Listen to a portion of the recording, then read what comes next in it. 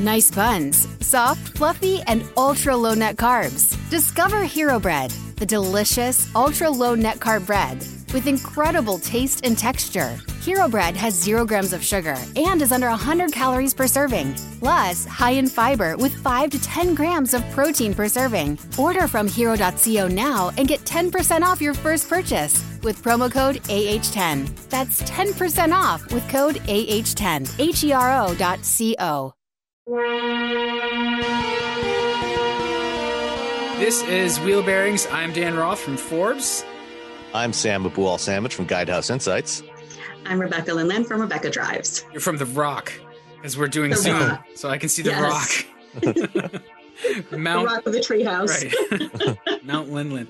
I like that. People thought it was a backdrop. Yeah. They thought it was a fake backdrop. I'm like, no, that's The Rock. Nothing fake here.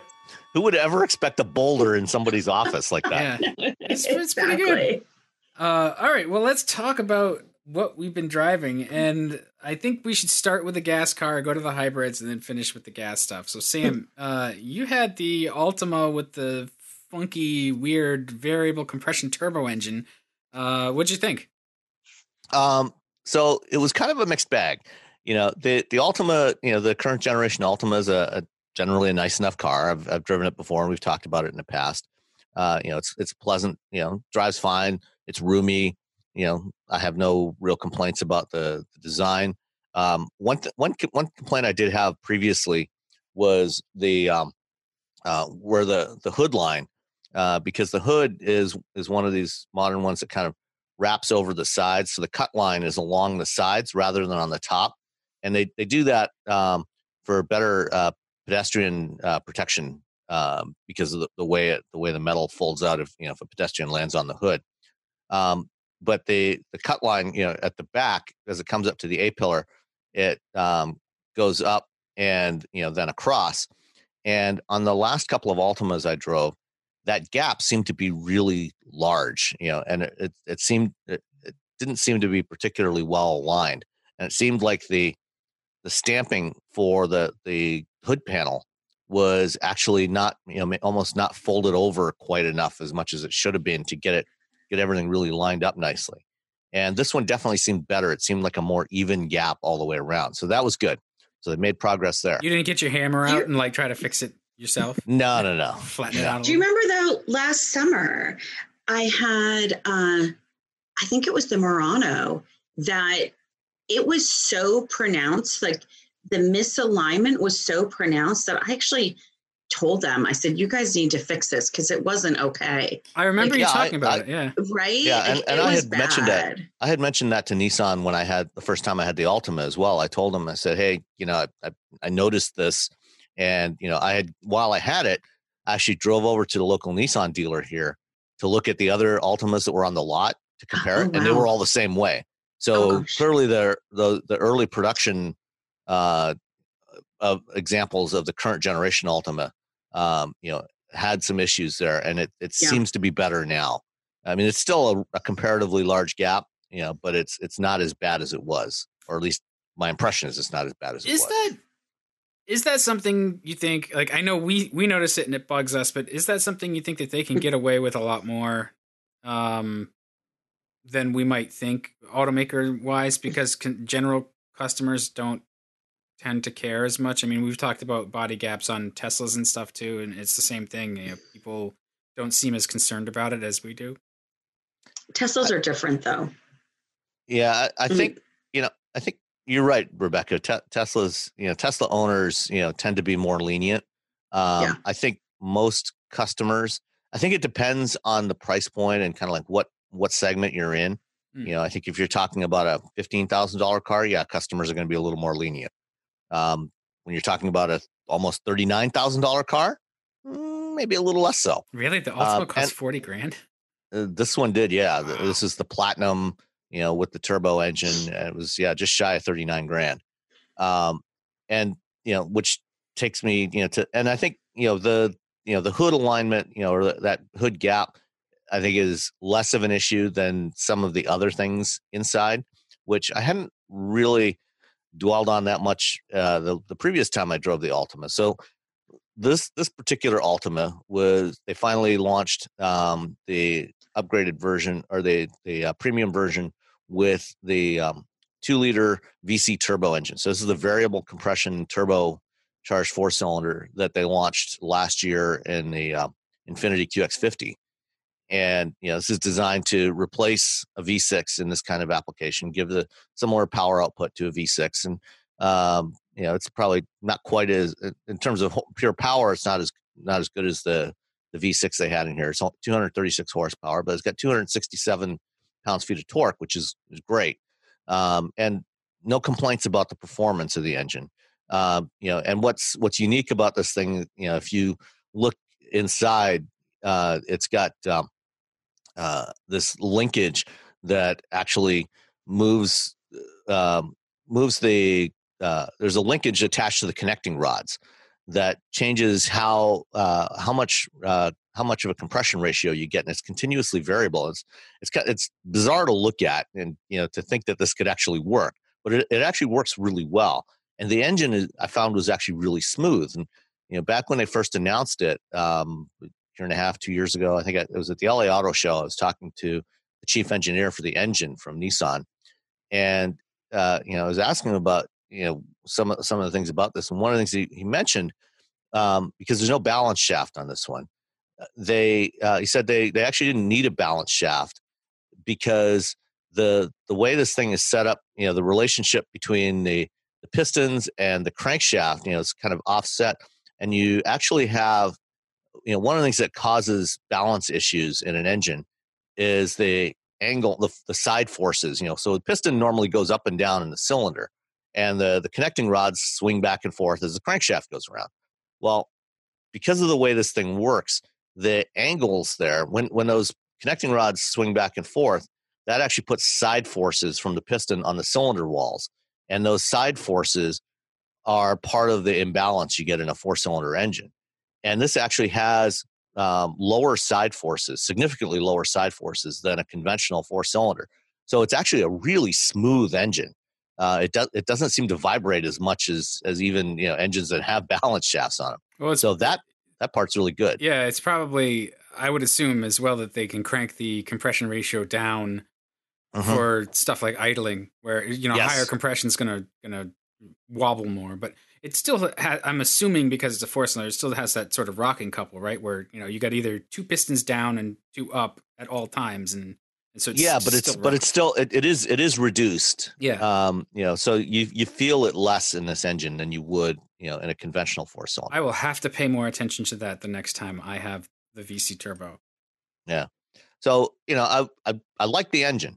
One of the reasons why they did this, why they claim they did this, was for better fuel efficiency. Better fuel efficiency compared to the V6. And I think the claim was like 27% better fuel efficiency relative to the 3.5 liter V6 that they have used in the past in the Altima. That's kind of a low bar. Yeah, well, it was okay. Its EPA rating on this is 29 miles per gallon combined, which is pretty impressive. I averaged about 26, so I was a little shy of that. But it's acceptable for a non-hybrid midsize sedan. I think it's pretty decent. But getting back to that price point of $39,000, after having had the new Sonata just a couple of weeks before I drove this one, it was really noticeable. Even though this was the platinum trim level, the highest trim level. It had this fake wood trim across the dashboard. And the thing that really caught my eye that for some reason I hadn't really noticed before was the trim around the center display. So, like most modern vehicles, it's got the stand-up touchscreen display in the middle of the dash, that looks kind of like a tablet perched up there. And the plastic trim around that looked really cheap. I mean, it was a couple of, it looked like a couple of pieces snapped together, and I'll include a picture of that in the post so you can see. But compared to how premium that new Sonata feels, this really felt like a car that should be significantly less expensive than that car. It didn't seem like it was in the same class, even though it clearly is very much in the very, a direct competitor to the Sonata, the interior did not feel like it should be in the same segment. I think, I remember years ago driving with the notorious Bob Lutz, and he said some of the standards that he was trying to implement at GM, in particular fit and finish, was actually from Hyundai. And he felt like they had some of the best metrics and the best, gap measurements, things like that. And I never forgot that, because that was more than 10 years ago. And we're really starting to see the fruition of that attention to detail in the Hyundai and Kia and Genesis products, the three of them. But I think that Nissan has really been kind of caught flat-footed in a lot of ways by the emergence of Hyundai and Kia as really, really good products, really, standard bearers of what can be done when you pay attention. Yeah, I absolutely agree with that. And I think that bears out in Nissan's success or lack thereof in the marketplace in the last few years. I think people are going out and shopping for these vehicles, and this is why even though Nissan is pricing their vehicles competitively with the rest of the market, you often find substantial discounts on them, and I think for the last several years they've had among the highest rate of fleet sales. And if you go look at rental car fleets, you'll usually find almost more Nissans than pretty much anything else these days. Yeah, no, it's true. Well, that party is over. Yeah. The Altima is a good car, and like fundamentally, I like this generation of it. But I think you're right, Sam, especially in this shrunken market for sedans. If you're cross shopping with the other options out there, you start to see what Nissan has been doing, and it's almost like they took their eye off the ball of sort of offering value, and they said, how can we make this, like, we've improved it where we need to improve it. It's definitely competitive in the market, but it also, you look and you see where they've cheapened it, or they've just built it to a cost. And that doesn't make it bad, but when you're looking at something like the Sonata, I agree, because I spent some time in that too, and I was astounded by how solid and premium that car feels, to the point where I'm also curious if Hyundai is pulling the old Toyota trick of maybe not making any money on that car to gain market share. That's possible, but the thing is, every manufacturer, part of developing a product, whether it's a car or any other product, is to understand. You obviously want to take out, if you're going to run a business successfully, you need to take out cost where it makes sense. Where it's not going to have a functional impact. So ideally, you don't want to, reduce the functionality of your product by taking out cost. But at the same time, you need to do it in a way that is not going to impact the customer experience or the thing. And especially in something like a car, a car is something so complex. There's a lot of ways that you can take cost out in areas that are not necessarily going to be immediately visible to the customer. You look at a dashboard. There's a lot of pieces that go into a typical dashboard. And you find a lot of seams and things like that. And the goal is to design it in such a way that those seams are hidden, so they're not visible. And the problem with the Sonata versus the Altima, I'm sure the Sonata, Hyundai engineers are doing the same kinds of things, to try to take out cost, take out mass. That's part of the goal. The less it costs you to build it, the more profit margin you get on it. What the problem with the Altima is, some of these things that they did are like right there, where you can, right in front of you, where you cannot possibly miss seeing it. And that's the kind of place where you want to take more care, where it's right there next to the touch screen. which you're going to be looking at a lot, to use anything. And, you want those seams to be invisible, and they didn't do that. And the thing too is that, like we were talking about, like, will that customer notice? That may be the discussion that they have. Oh, that won't matter. This customer won't notice. But if somebody else like Hyundai says, let's give this customer the most value, because then maybe eventually they'll buy an even more expensive car, then you have that comparison. So if you operate in a vacuum and say, oh, you know what, historically, this customer hasn't really cared about fit and finish or materials or, seams in the dash and such. But if somebody else cares, then all of a sudden that design matters, and that attention to detail does start to matter, and you start losing your competitive edge. And I think that's a lot of what's happened at Nissan. I think a lot of their products are still good. Mm-hmm. It's just that other, whether it's Mazda or Hyundai or somebody else, they've emerged as really, really worthy competitors. And I just feel like Nissan hasn't kept up. I mean, you just described what happened in the 80s, right? Yeah. like or the 70s and 80s, where GM was like, people don't care about that. And they had so much market share that they didn't feel like they needed to worry. And then you had the upstarts that, their cars were little jewels. And I mean, that in the 70s for sure. And then GM and Detroit started making bad copies of Japanese vehicles.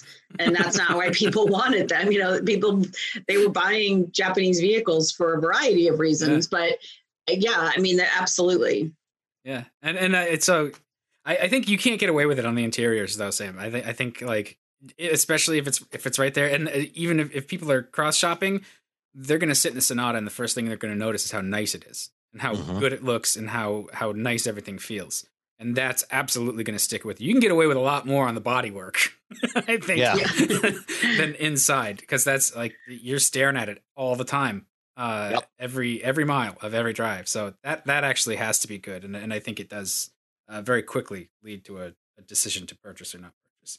All right, let's jump around, because we've got the hybrids. I want to do the hybrids all at once, or the non-hybrids all at once.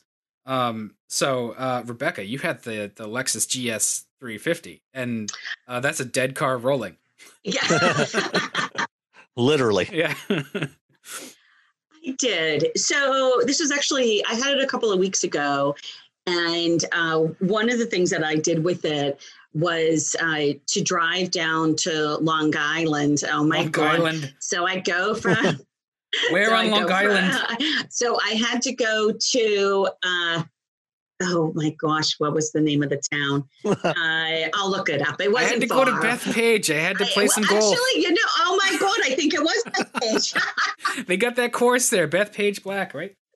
I've been to Bethpage Black. So one of my closest friends, her parents live on Long Island, and I had something for her mom, specifically knitting yarn. So I said, you know what, this is a perfect time, because ordinarily, even though it's maybe like 45 miles, it's normally like an hour and a half drive because of traffic, right? Mm-hmm. So this was the end of April, I think it was.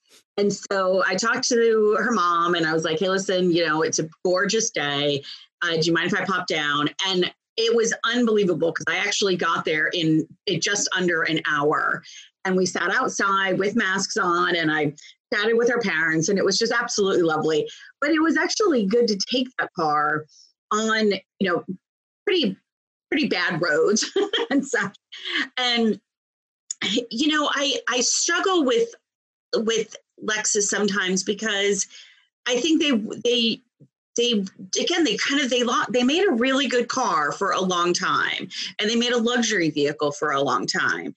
But now, and it's a 3.5 liter V6 engine, so there's plenty of power in it. It was a lot of fun in that regard. 6-speed automatic transmission, easy to get used to, easy to interact with. Like, it was a nice drive, but it's just boring. It's just so boring. There's nothing passionate or emotional about driving these cars.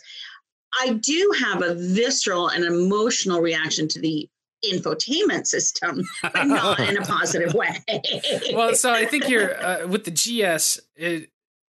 It's a nice car and a sort of a time capsule, right? It always yes, it's like 2014. Exactly. Exactly. Yes. And their infotainment especially doesn't help. But the GS is a car, and I think the reason why they're getting rid of it is that it's just sort of it's stuck in that segment. And now that the heat is off sedans, there's nowhere for it to go. You've got the IS that probably still does okay. Right. But the people who would shop the GS, they're buying the RX. Well, there's no reason for somebody under 70 to buy this car. It's too bad because it's a nice car, and like you say, like it feels solid, it drives well. The 6-speed transmission is a little hilarious to me right now because it's not that it's not good. Like I still like a 4-speed, right, but it's not competitive. It's a 6-speed. Yeah. Right. Exactly. Right. On a spreadsheet, on a numbers, Right. I mean, there was, again, it's, this sort of soft, floaty, cruising kind of experience. And, it's $58,000. 58? 58. That's not too bad. You'd spend that on a 5 Series. But you're getting a 5 Series. But the 5 Series, okay. I mean, I haven't been in a 5 Series in a while. So when you jump from a GS to a $58,000 5 Series, do they feel like they're at parity? Well, I haven't been in a 5 Series in a while either. But I mean, I was recently in an 8 Series, which is different, I realize. But the idea, though, I mean, BMW would never put out a car that didn't have some kind of emotional connection. Yeah, that's true. I mean, that's the thing is the GS350. I could have been in almost anything. And, and when you're buying a luxury vehicle, some percentage of that purchase is because you want a certain experience and a certain specific experience, or else you just would buy anything. And so that's part of my disappointment with the car. It's not a bad car. Lexus would never put out a bad car. It's just that it does a disservice, I think, to the brand and to this, I want it to be engaging. I want it to be beautiful Japanese luxury and something that when I get out of the car, I look back at it because I've just had a great driving experience. And that's not what this car unfortunately gives you. Yeah. It's not a bad car. Was it luxurious at least? Was it? I look at that price point. I think $58,000 is a lot because of what else you can get for that dollar figure. And again, I will be the first one to admit that I bias towards German luxury anyway. So that's out there.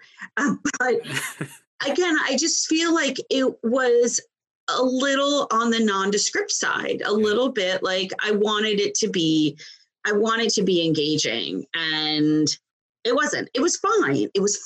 It's not the worst. Right.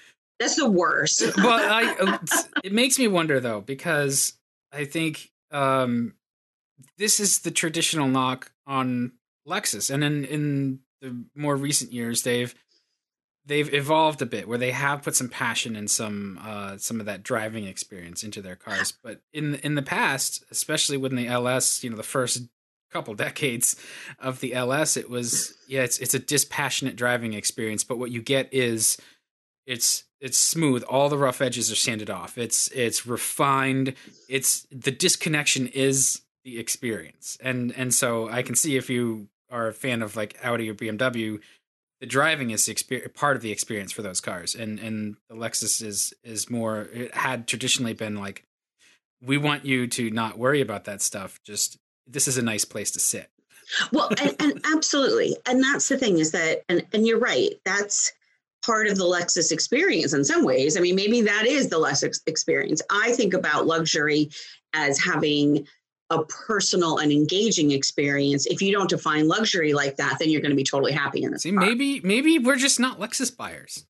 Maybe we're just, but Yeah. I mean, I get the mindset, I mean, people certainly, most of the Lexus buyers that I see are older people, so especially in a sedan, it's the way it is, but it's something that they have to be very, very aware of, or else they're going to end up like a Cadillac or a Lincoln, where your buyer is, you've aged out of the market. So, and the technology, the engine technology and their fit and finish is too good to let that happen. Like that's, I don't know. It's just, I'd love to see a sportier and a really sportier version of this car. It was very quiet. It was very cocoon-like. All those things are good. And that is what people look for in this vehicle. So in that instance, it does its job. And, right. Granted, Lexus, has moved in that direction of creating a more engaging experience. Certainly the LC and the new LS, live up to that. The RC, the GS, among their cars, the GS is the oldest one that they have. And I think that I don't know if they've said outright that there won't be a replacement for the current GS, but that certainly seems to be the indication, is that there won't be a direct replacement for the GS in their lineup. It's probably, going to last, if this isn't its last year, next year probably will be. I was just looking at the sales numbers. 2019, they sold a grand total of 3,378 GSs in the US. Which was down 49% from 2018. Wow. Yeah, but even 2018 wasn't good, huh? That's, geez. Yeah, it's been on the decline. Even the RC, which is a smaller coupe, which is obviously more of a niche product, sold 4,600 units last year, and it was up 37% last year. So, the only one that sells less is the LC, but that's a much more expensive car than this. I actually had that. Yeah, I had the LC a number of weeks ago as well, and that was all sorts of fun. That was all sorts of a good time. So, and as you say, if the GS 350 is going away, God rest its soul. God rest its soul. It doesn't have any. Okay.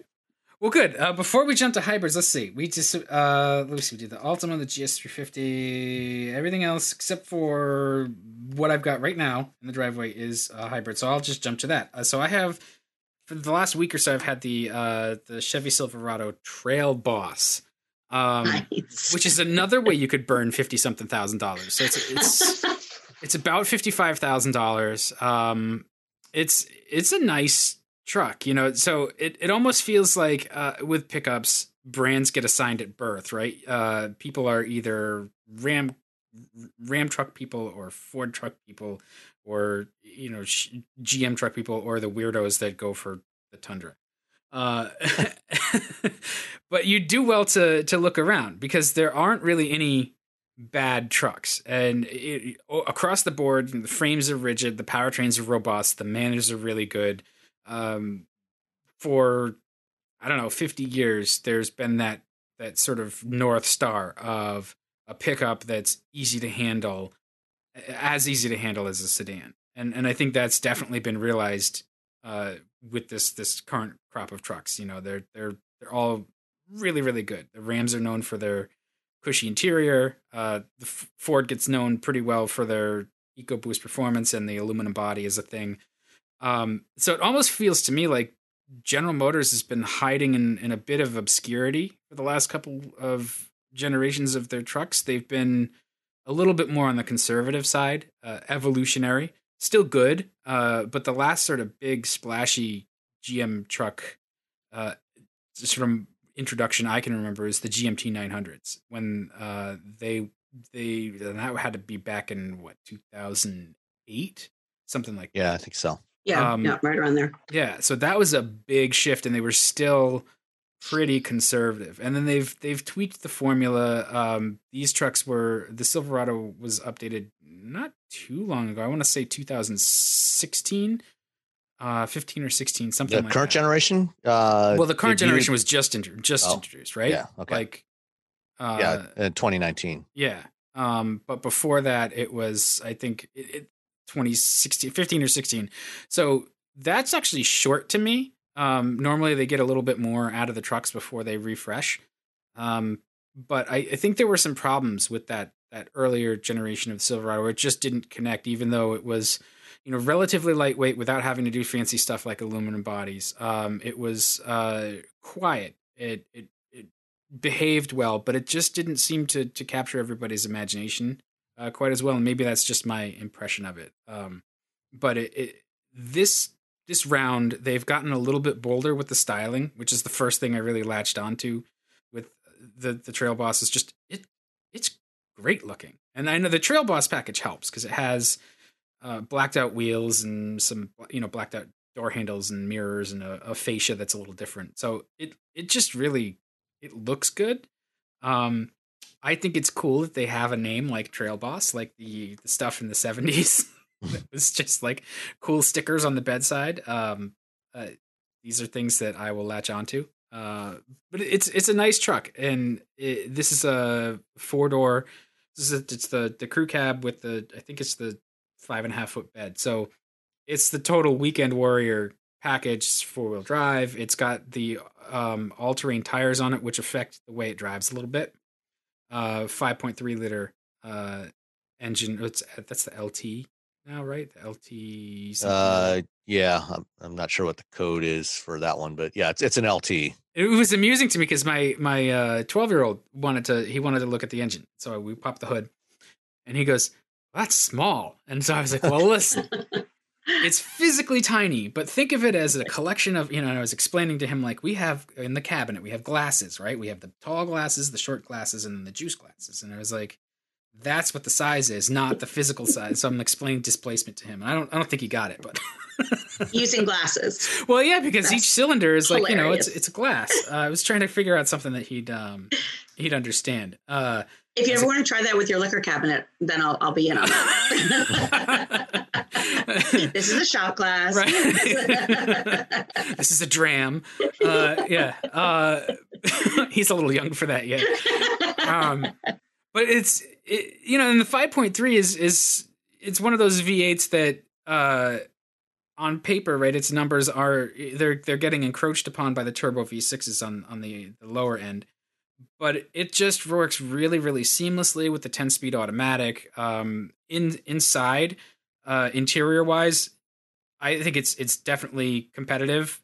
It's hard to talk about how these trucks, in terms of outfitting, compare without having them right there, other than to say Ram probably still feels the nicest because they're killing it. The Fords, to me, in my opinion, feel actually the cheapest. I just, for whatever reason, the amount of seams, the plastics, just the way they're put together, I don't feel that they tend to present like they're that price. At least the Silverado interior feels nice. The stuff that it looks nice. The stuff that you're in contact with is generally seems high quality. And it's a truck. It's not a luxury car kind of thing. So it's priced like one. I know. Yeah, exactly. But there's a lot of there's thought put into it. The controls and switches and stuff are easy to find, easy to operate. They make sense. I did like in the back row, there's a little pull tab in the middle of the cushion for the rear seats, and there's a little storage cubby in there. Yeah, there's some really nice details like that GM put in those trucks. Yeah, it's got I think it's got wireless CarPlay, which is nice. It's got plenty of room and storage and good comfort. And just so overall, it's a solid effort in the sort of truck landscape. Even the infotainment is pretty good. It's not the top of the class, but it doesn't make you want to punch it. So that's a win. The thing I like the best about the GM trucks, and I think these are probably my sort of favorite pickups, is they do feel light on their feet. They have they have, I don't know if it's like almost to say like they have a bit of Corvette in them. Like the brake pedal is just solid. They handle tidy. They ride with discipline. They don't beat you up. It's even with the special off-road tires that are like 41 psi. It wanders a little bit on the highway because of the tread blocks will squirm and stuff. The non-Trail Boss trucks probably track like an arrow. It's just you sit even a little lower in it, whereas some of the other trucks you kind of sit on them. You're a little bit lower seating position, so it almost feels a little bit more car-like in the Silverado. So overall, it's a really pleasant environment, and apparently I'm a GM truck guy.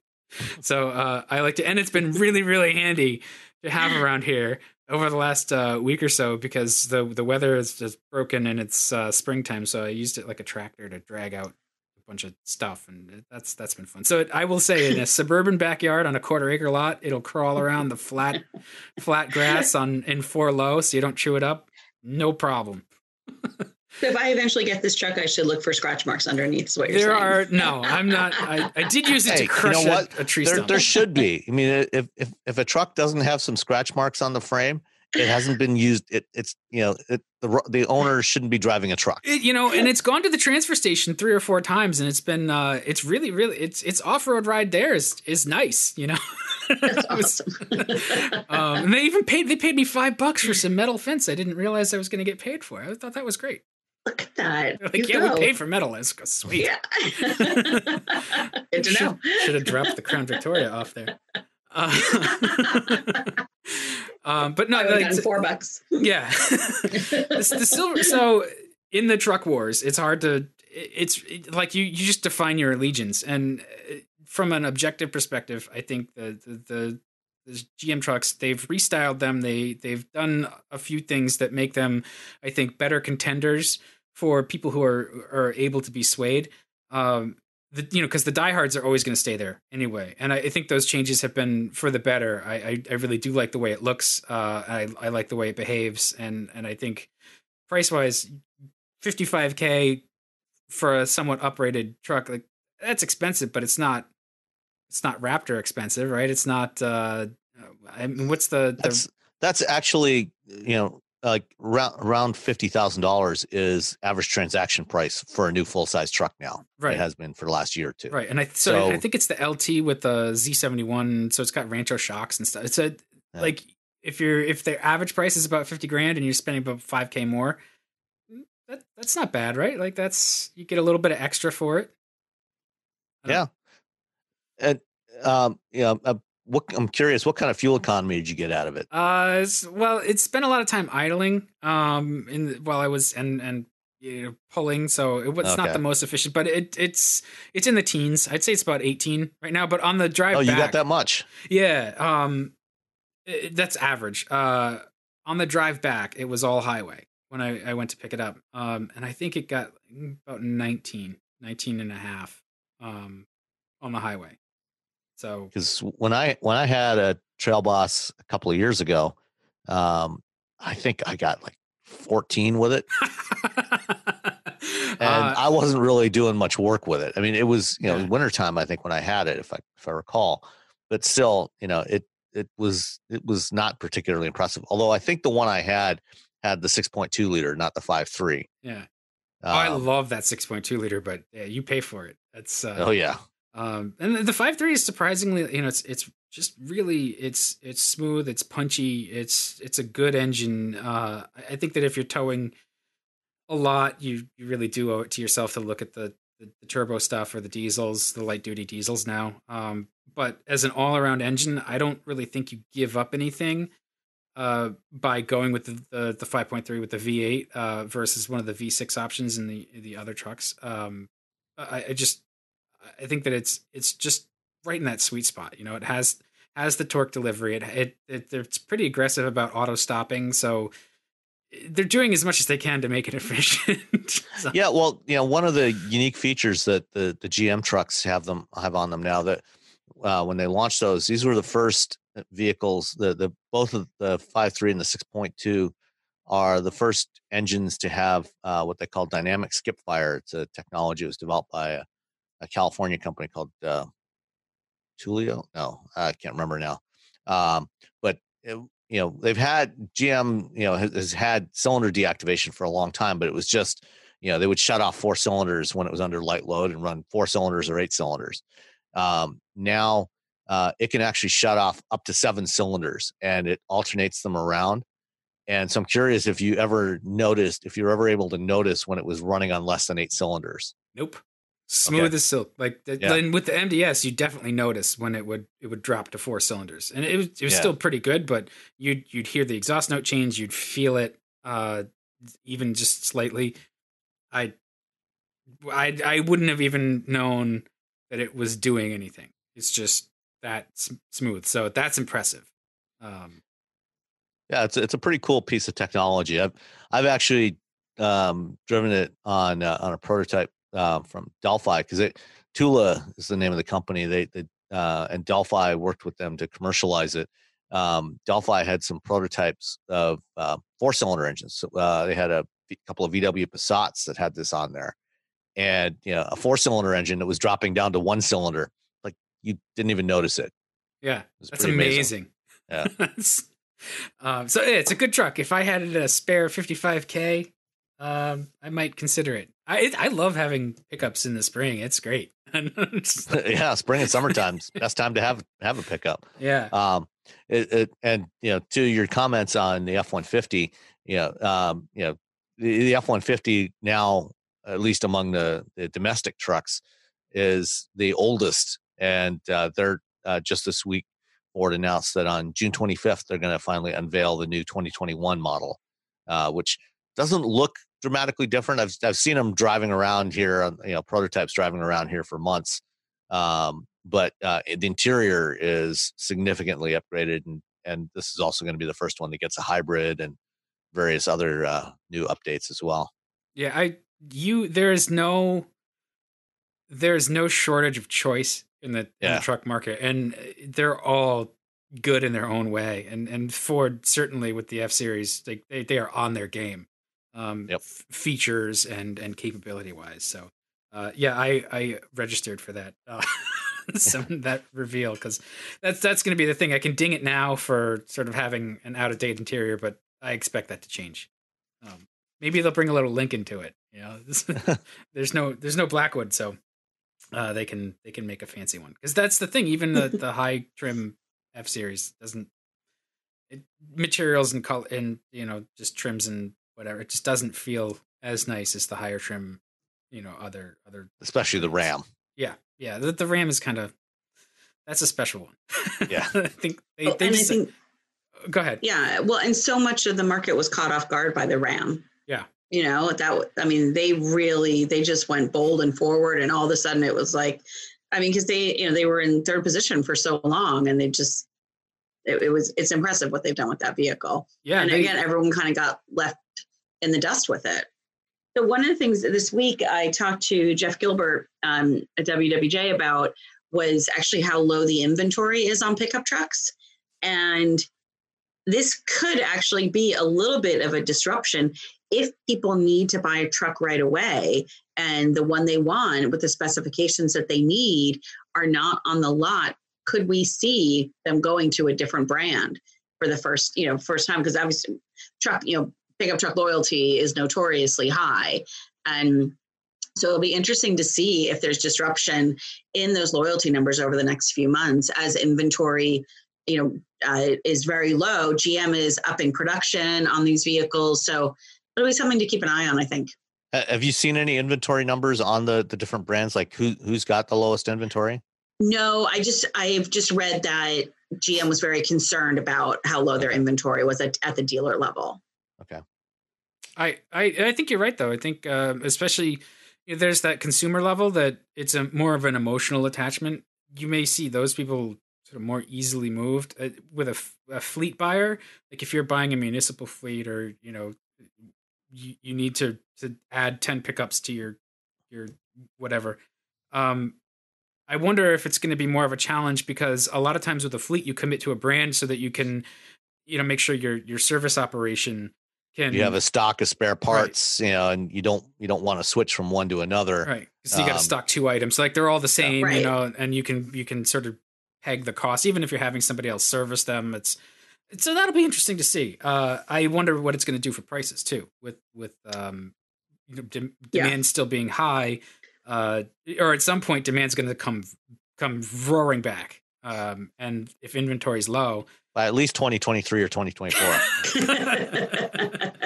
Actually, the commercial sector is actually where we're going to see demand, where demand is going to get hit the least compared to everything else. I think just, because of, especially, for trucks and for vans, like cargo vans, a lot of those, still going to be a lot of demand for that stuff, especially as people are more reliant on deliveries going forward. Right, exactly. So it'll be very, very interesting to watch for sure. Yeah. All right. Let's talk about hybrids. All right. So Rebecca, we'll circle back to you because you had mentioned that you had the CRV hybrid and it made a lot of noise. It did. So I had, this is the first hybrid offered in the CRV, which was a great addition to an already really good product. I mean, the CRV is just, it's very stalwart. It's again, not going to be the most exciting vehicle you've ever driven, but it's not intended to be. I love the size of this. It just holds a lot of stuff. I'll post some pictures. I went to Home Depot with it because it is springtime and it's actually nice out, and stuffed a ton of materials in the back, and soils and all sorts of good stuff that I had to buy. But overall the experience was excellent, except for this.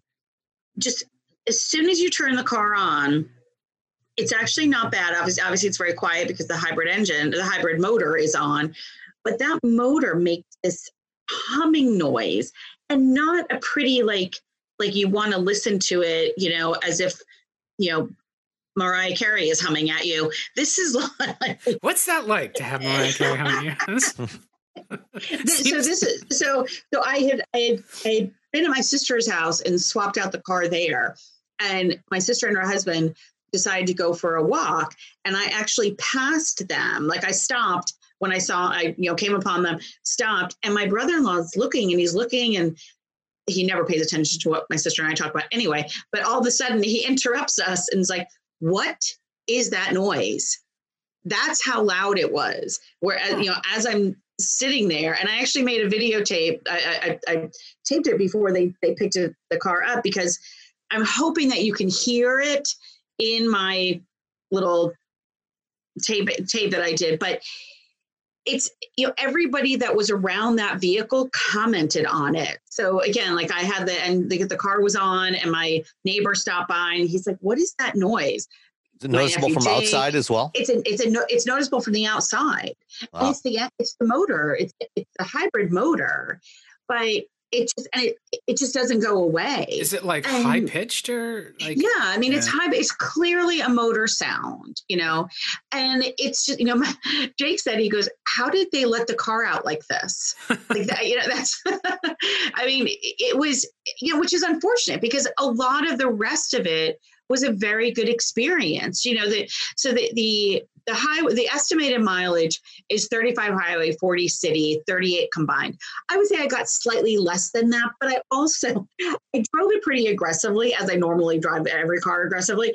And I had to laugh because it has one of those little, like, kind of like the leaf thing where it has the measurement, like five clovers or whatever. I never got more than one. So I didn't do so well on the hypermiling kind of thing. But you must have driven it angry. I must have done. But, it was good. Otherwise, I liked having the idea of a hybrid around town. I think it's a perfect car for around town. It's not great on the highway in terms of, it has pretty good acceleration. But, you really benefit from it if you're going to be driving a vehicle, running errands and doing a lot of stopping and starting and going back and forth, dropping off kids, pets, things like that, going to the grocery store, running errands, all that kind of stuff, like the day-to-day. I think it's a great vehicle for that. The sound was really disappointing because it was distracting. There was a lot of road noise. And I wish I ran into this with the Toyota RAV4 and and I think the Highlander as well. there's a tinniness to the doors. Like there's not a nice kind of thunk to the doors that a lot of other products have. And again, like we keep going back to brands like Hyundai, but Mazda has this as well. You shut the door and it's a nice, satisfying sound.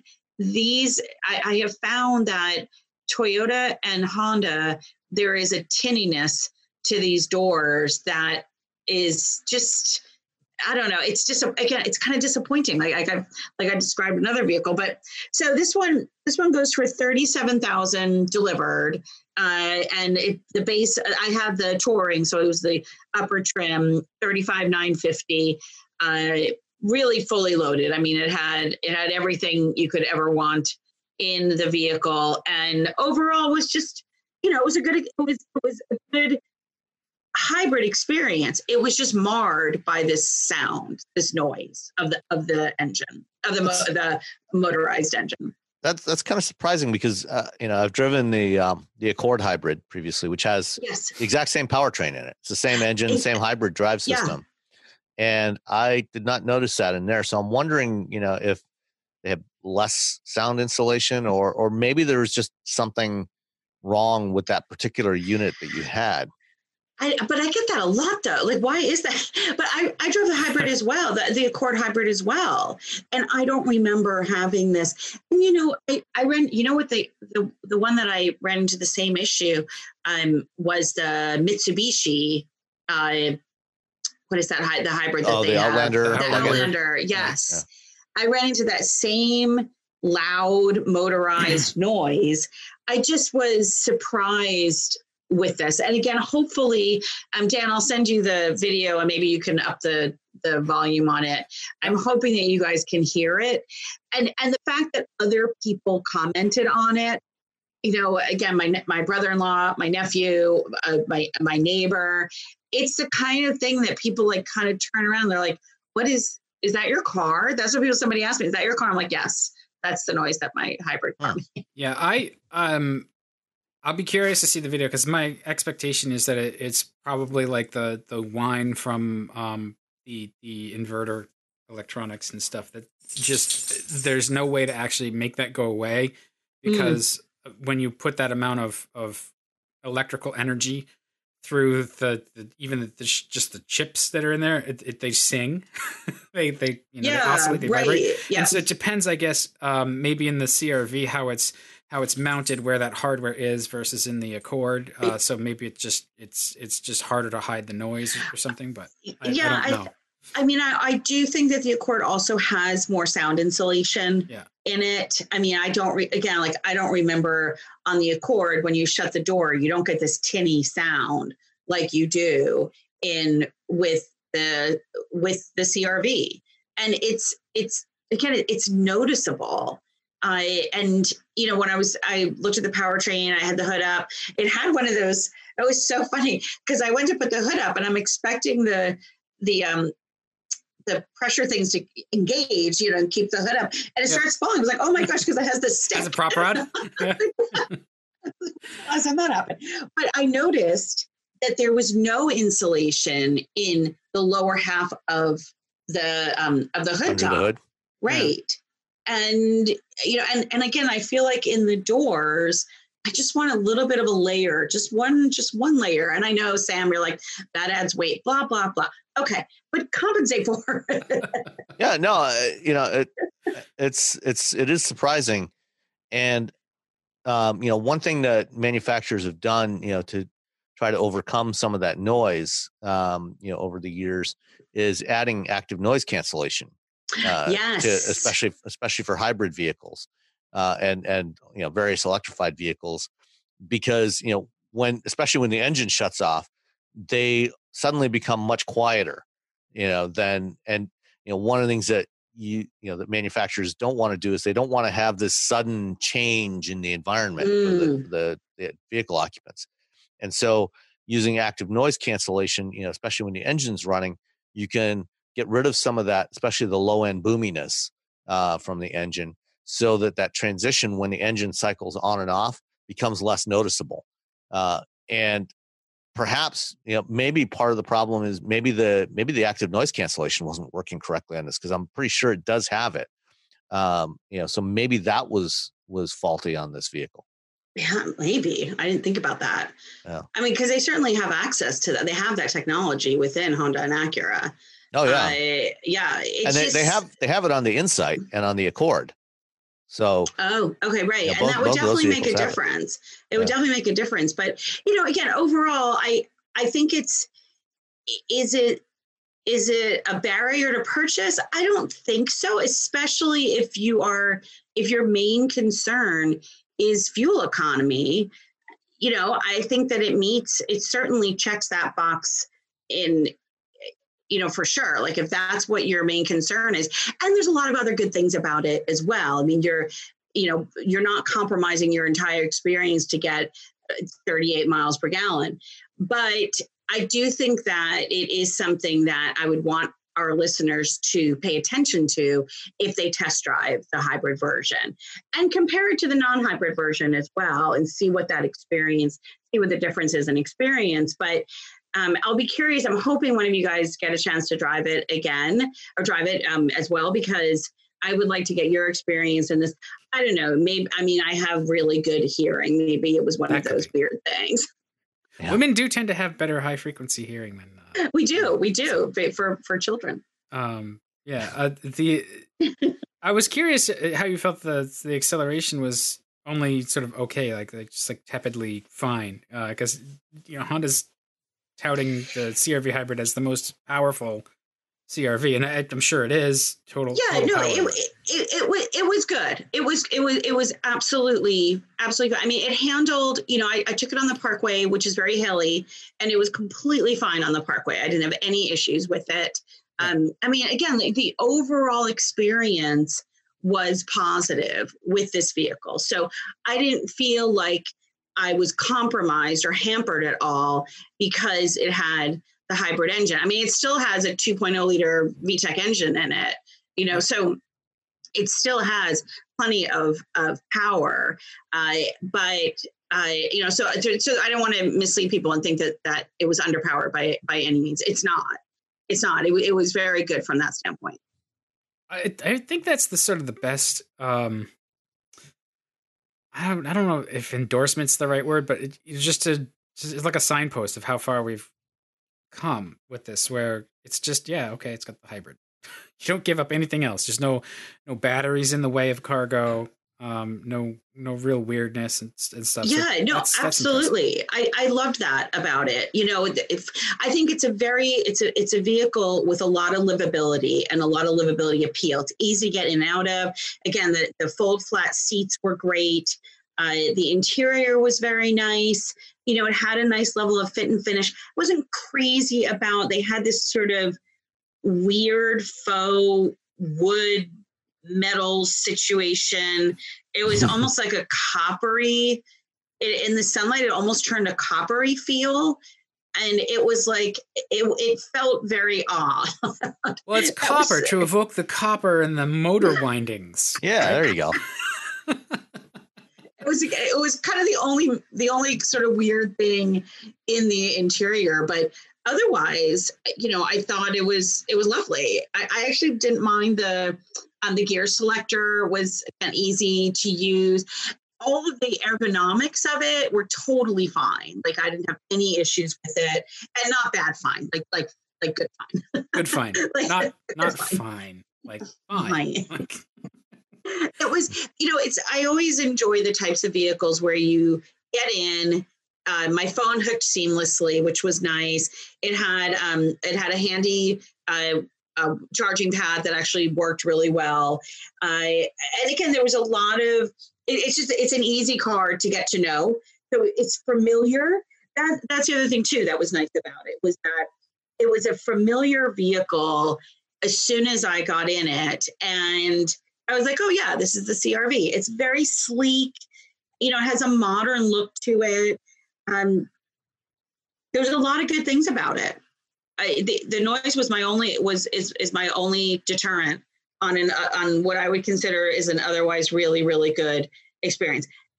again, I bitch a lot about infotainment systems, but I wasn't crazy about it. There's a weird, like the voice commands are, they go through this, you have to, it's a multiple step. Like it's very much an older style voice recognition system. Right. Like I had to say like address, and then I had to say like, and also just to say, the other thing. The tuning of the radio. There is a volume button and there is not a tuning button. Yeah, this is difficult. This is the infotainment system in here is Honda's previous generation system with it's the same system that we have in our Civic, but that they added a tuning or a volume knob to it, which I was at the reveal of this a couple of years ago, or 2017 when they revealed it here in Detroit, and they announced, and it has a volume knob, and everybody cheered, which was hysterical because they finally went, because they had had this touch control for the volume before that.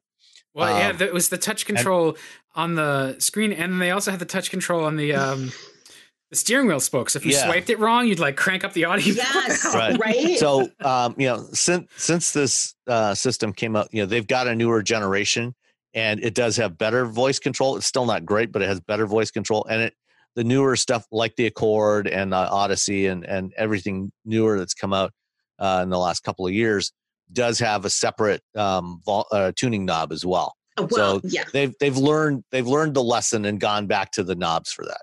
I mean, and I get that they'll tell me that, well, you program in your favorites, and I get all that, but there are just some days that you just want to turn the channel. You just want to turn that knob. I hear you. So I think that again, it was very, very clunky. But and I also, and to Dan's point, I also like the fact that it just looks normal.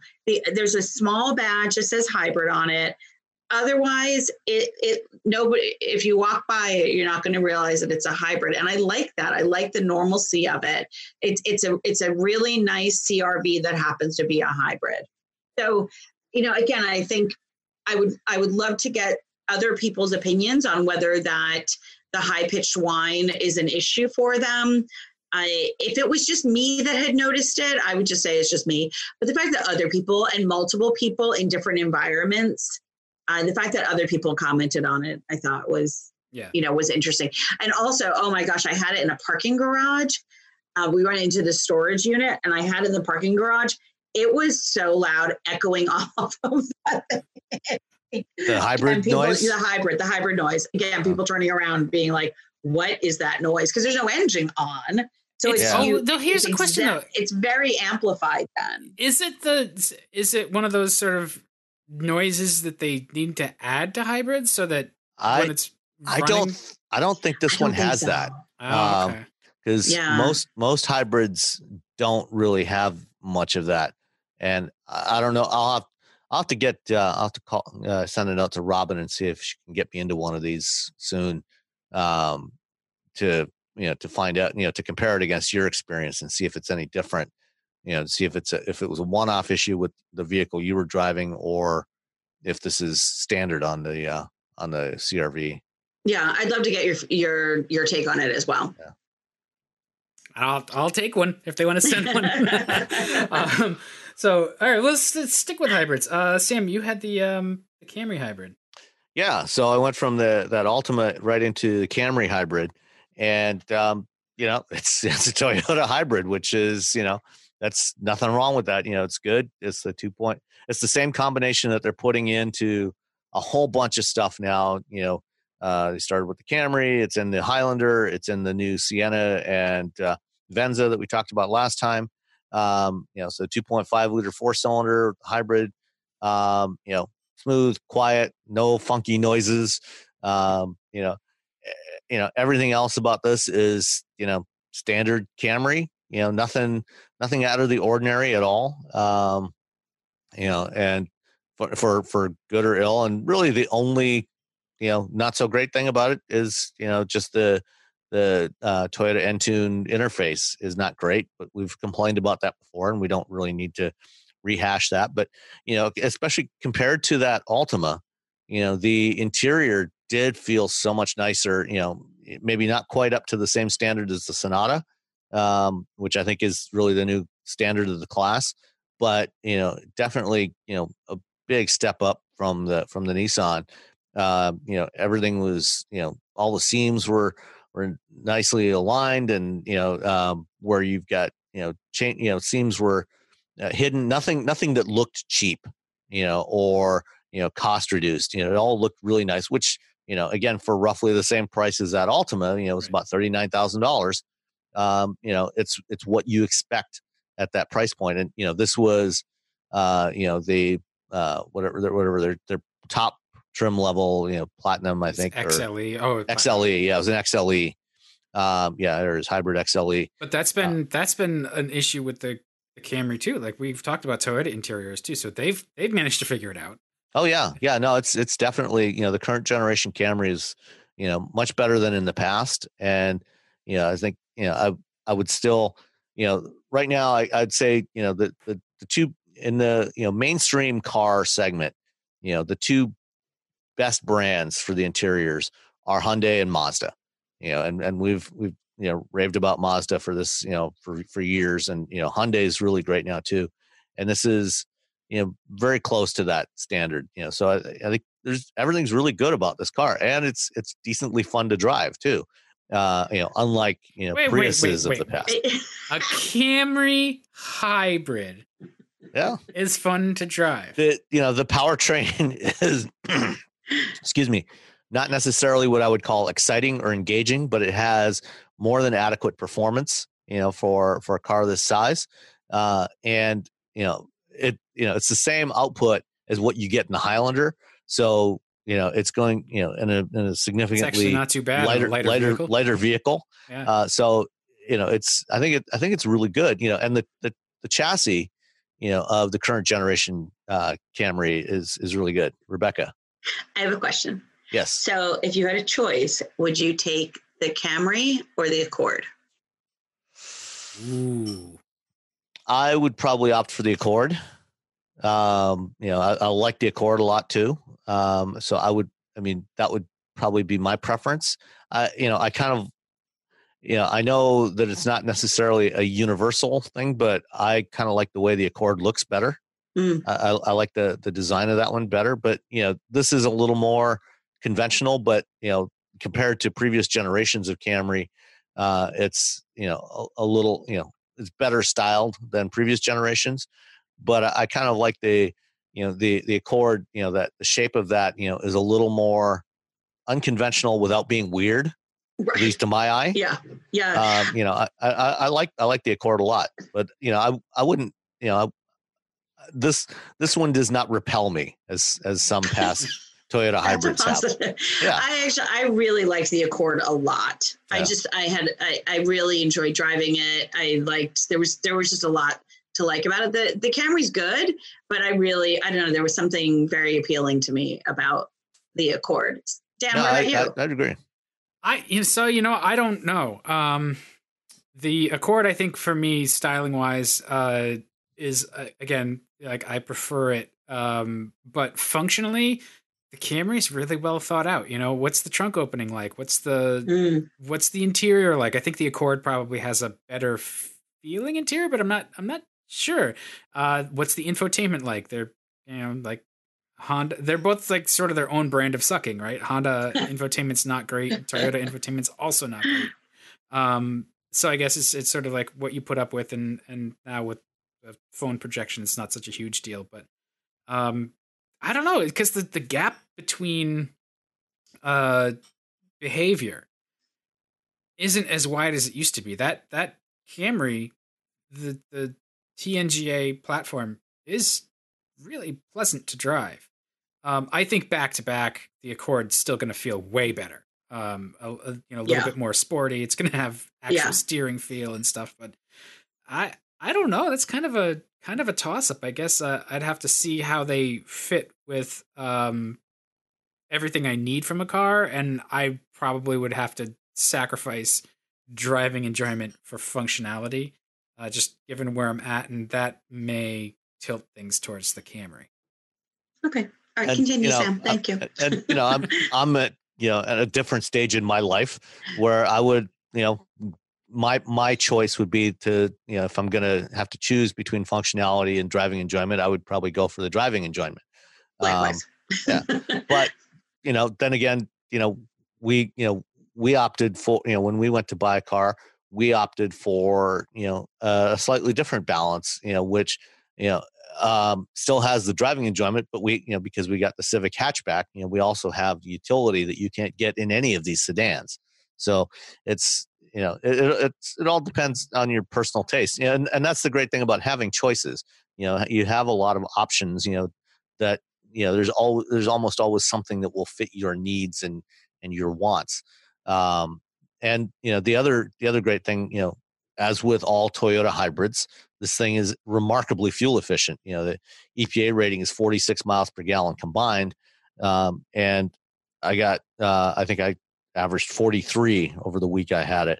Wow, which, that's amazing compared to the 26, with the Altima, is really amazing. And I was not hypermiling this thing. I was just driving it the way normally, not being ridiculously aggressive and not hypermiling, but just what I think is relatively average driving style, and it's great.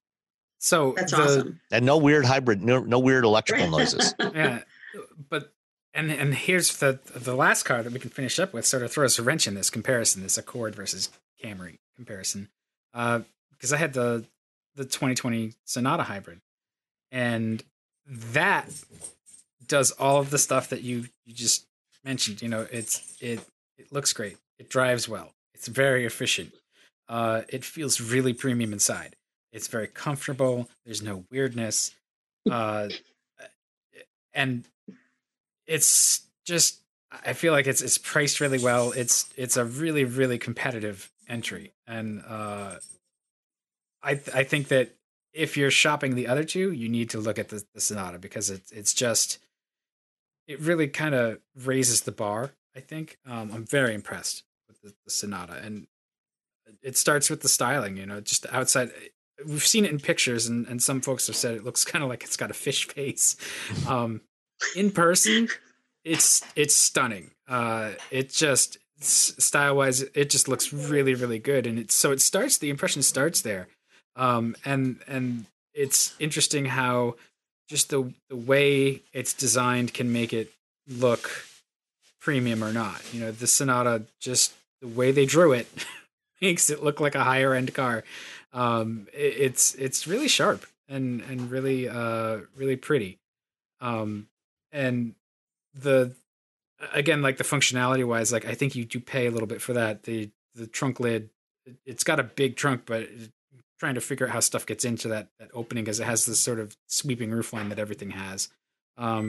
That's something to pay attention to. But on the inside, the cabin of the Sonata hybrid it almost feels like they took a Genesis level of attention to detail to it, because everything just feels good, is in the right spots. It's easy to use. Hyundai infotainment clobbers Toyota and Honda systems. It's very, very friendly. And the 2-liter 4-cylinder, and this is really smooth. The fuel economy I got, I think it was mid 40s. I forget what I got, but it was very efficient. and you didn't really pay for it. The structure feels really solid. It's quiet. It's smooth. I was just clearly super impressed with it. And I think that if you're looking at the other two hybrids, you may wind up with this one, just because it does so many things right, and in its own way. It's a very good car. Very, very impressive for the Sonata making that jump. It's almost like back in 2006 when they made that first sort of jump to being competitive. 2009. Yeah. 2009. Like it just, all of a sudden it was a player, and they've continued to do that. They sort of backed off a little bit and got a little bit more conservative, and this is Hyundai again, sort of staking more territory. And I really liked it. I think one of the things that makes it nice to drive too is that instead of a CVT, the Hyundai hybrid system has a 6-speed automatic, so it feels a little more normal, and that does make a difference from behind the wheel. I forget the price of mine, but it had to be high because it had like the solar roof, and I would think it was like limited trim or something. It had lots of stuff. But yeah, I don't know, have either of you tried the Sonata Hybrid? I have one scheduled for mid-June, so I'll be getting one in about 3-4 weeks, I think. Yeah, I'm definitely going to put it on the list. I was just looking too to see, because I think, again, when we compare these things, I think the warranty is better on the Sonata as well, but it will be interesting to see residual value though. If that's a priority for you, something to keep in mind when choosing. But I mean, I think I think Hyundai's done a really, really good job on that vehicle, and certainly the non-hybrid version of it was wonderful. And so it'll be interesting to see how the sales come out as people get to know this version of the Sonata. That Super Bowl commercial they did with the parking, was certainly memorable. But this hybrid version, there's a lot of cool stuff in it, the solar panels and stuff. There's some neat things with that. Well, and the ADAS is really good, and their app where you can set up like preferences through BlueLink, and you can send nav to the car and stuff. Like some of that is not unique to Hyundai, but it's in this car, and it's something that people will appreciate, I think. And like you were talking about with the hybrid noise in the CR-V, this is quiet. Yeah, that's so interesting. A nice place to be. Yeah, they just looking at the pricing, the Sonata Hybrid Limited starts at $35,300, and there's not a lot of options available. I think probably it looks like if you took all the available options, you'd still be probably no more than about 37, probably about 38 with delivery. So cheaper than either of the sedans I drove. And neither of the ones you drove have the fancy trim strip that lights up. Oh yeah, that is so cool. It does look cool. It looks really neat. Yeah, and it's funny that they when the lights are off, it looks like just a standard piece of chrome trim that runs up from the headlights along the edge of the hood. But what it actually is the plastic has a metallic coating on the underside. It's kind of like a two-way mirror. Yeah. And so when you light it up from behind, it lights up. And they did the same thing last year at the LA Auto Show on the concept that Hyundai revealed, which was basically a preview of the next generation Tucson. They did that for the headlights. So they had the same kind of thing. In the grille, you had this kind of diamond pattern grille, and on the outside, on the outer edges of it, you had some of these diamonds that had this metallic coating on there, and then they turned the lights on, and the lights just shine through it. It just looks really neat. I don't think that'll be legal for the headlights themselves, but for running lamps and signature lighting, it works for that.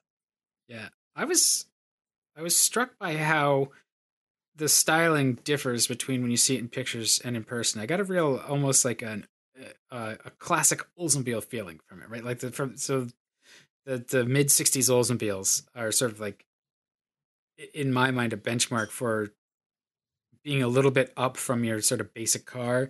They have a bit of flash to them, but they don't. They're not like a Cadillac, right? Like, I can't even stand the GM love you're giving this morning. It's shorthand. I'm not like a GM person. It's just I really did like Oldsmobile, but it gave me that impression like this is what you would. It's sort of like the modern analog for it. It has a lot of expressiveness, a lot of sort of just classic understatement. It's not a gimmicky design, but looks sharp, and it's going to look sharp for a long time. So that's, I think I might have told you, Rebecca, like last week. It was like the Germans they bought are doing good work. Yeah, but the Germans have left. Not all of them. No, not all of them. But Luke leaving was a huge. Yeah, he was true. A head designer. You know, Sanyip is wonderful, but he's Korean and it's a different mentality. I mean, obviously he's learned a lot. You know, they've collaborated, the two of them in particular, but I don't know what went on with Luke, so that was a surprise. I don't know. And then they also, this was Genesis. Genesis lost this young, really hip designer who always looked like he was going to a rock concert as opposed to a press event. But he recently left as well. So it will be interesting to see how they evolve from a design standpoint. Yeah, I mean, this car it's very thoughtfully drawn, inside and out. It is. It's lovely.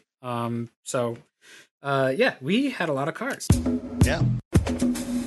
So shall we tackle some news? Yeah, let's talk about news. How about the TLX? Speaking of nice designs.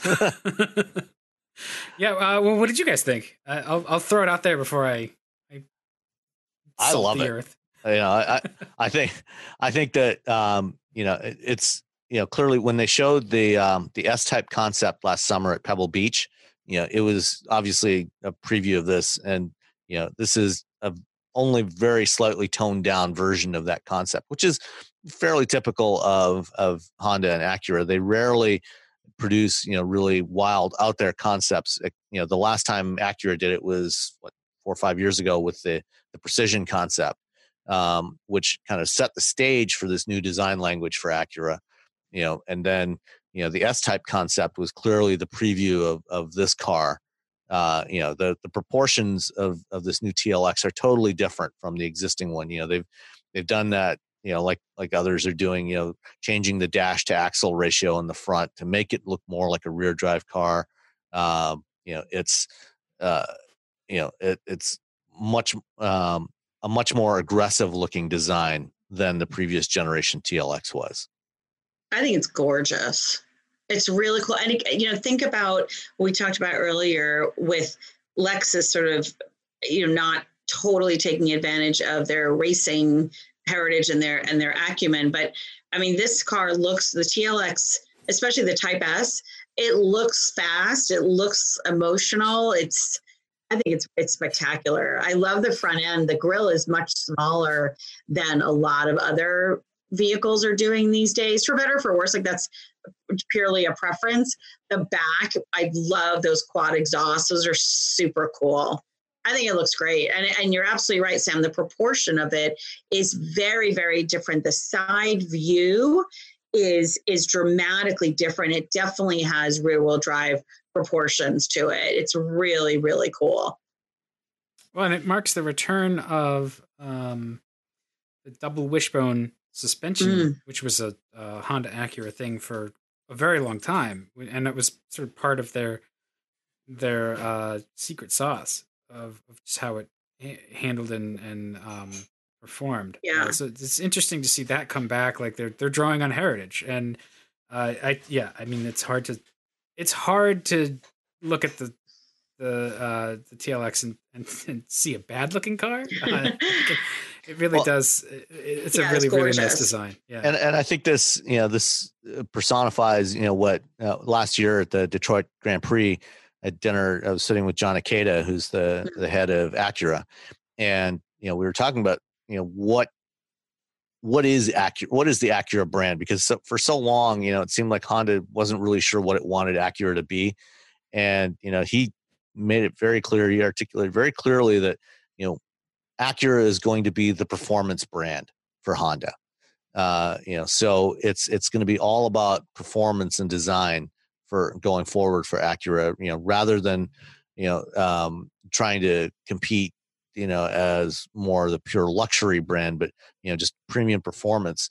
And I think this, assuming that it lives up to, what it is on paper, and I fully expect it to, it will definitely meet that. So, powertrains, all turbocharged powertrains this time around. The base engine is the same 2-liter turbo that you find in the RDX, and it's a slightly detuned version of the Civic Type R engine, 272 horsepower, I think, or 276.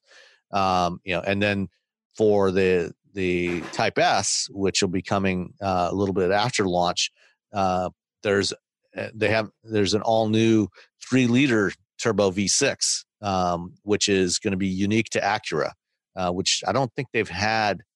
Aside from the NSX, I don't think Acura has ever had an engine that is unique to that brand.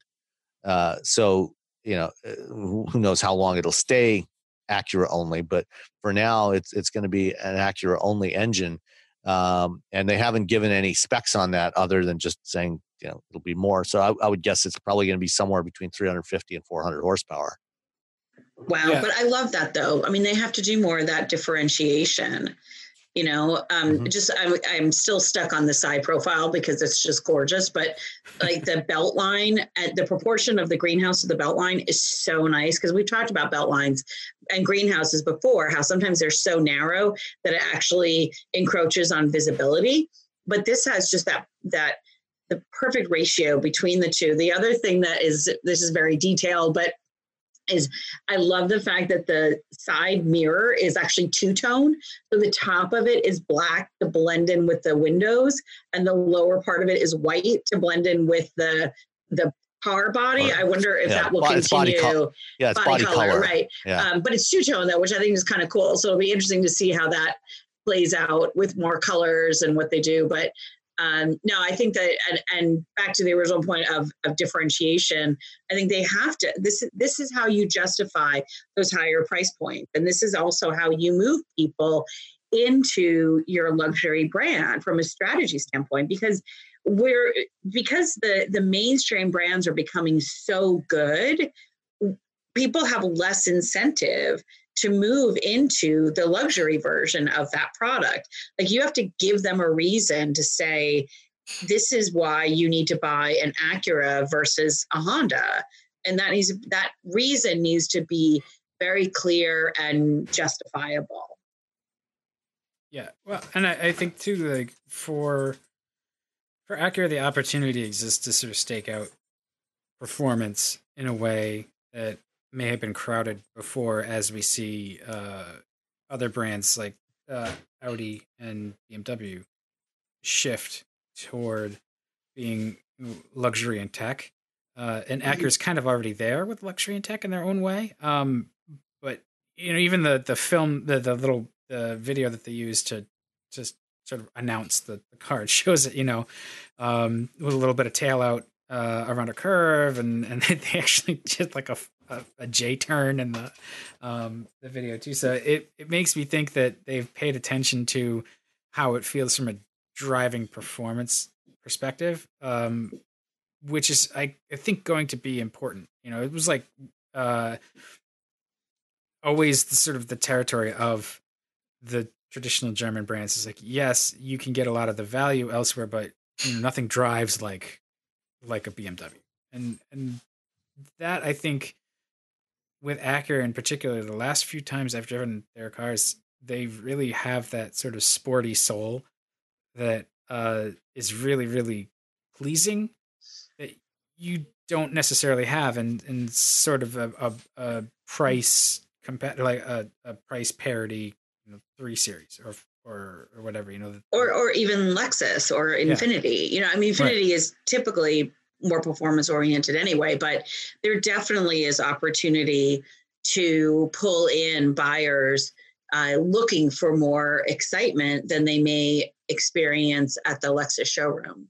Right. And you have that sort of the ability to offer that performance, that level of excitement, plus the luxury, plus the reliability of the track record of who Acura is. And so I'm excited for it. I will also go on record as being biased. I really like Acura cars. So, take what I say perhaps with a grain of salt. Well, the current generation TLX A-Spec, when they finally brought back the A-Spec, I thought, was really good.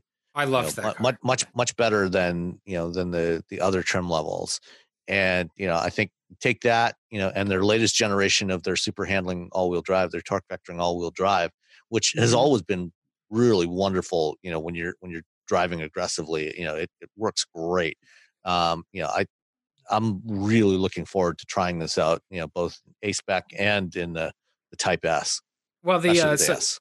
If I recall right, the super handling all-wheel drive system in the current TLX, it overdrives, right? So that's where you can get some of that rotation when it engages the rear axle. It can, because it has an overdrive ratio, it can get that rear axle to try to pass the front, and right. Well, it's always done that since they initially launched it back in the early 2000s. Oh, really? Yeah, it's done that torque vectoring, so it will actually, there's an electronically controlled clutch pack in the rear axle that can shift the torque to one side or the other. Yeah. So, it will send more torque to the outside rear wheel, which helps the car turn in.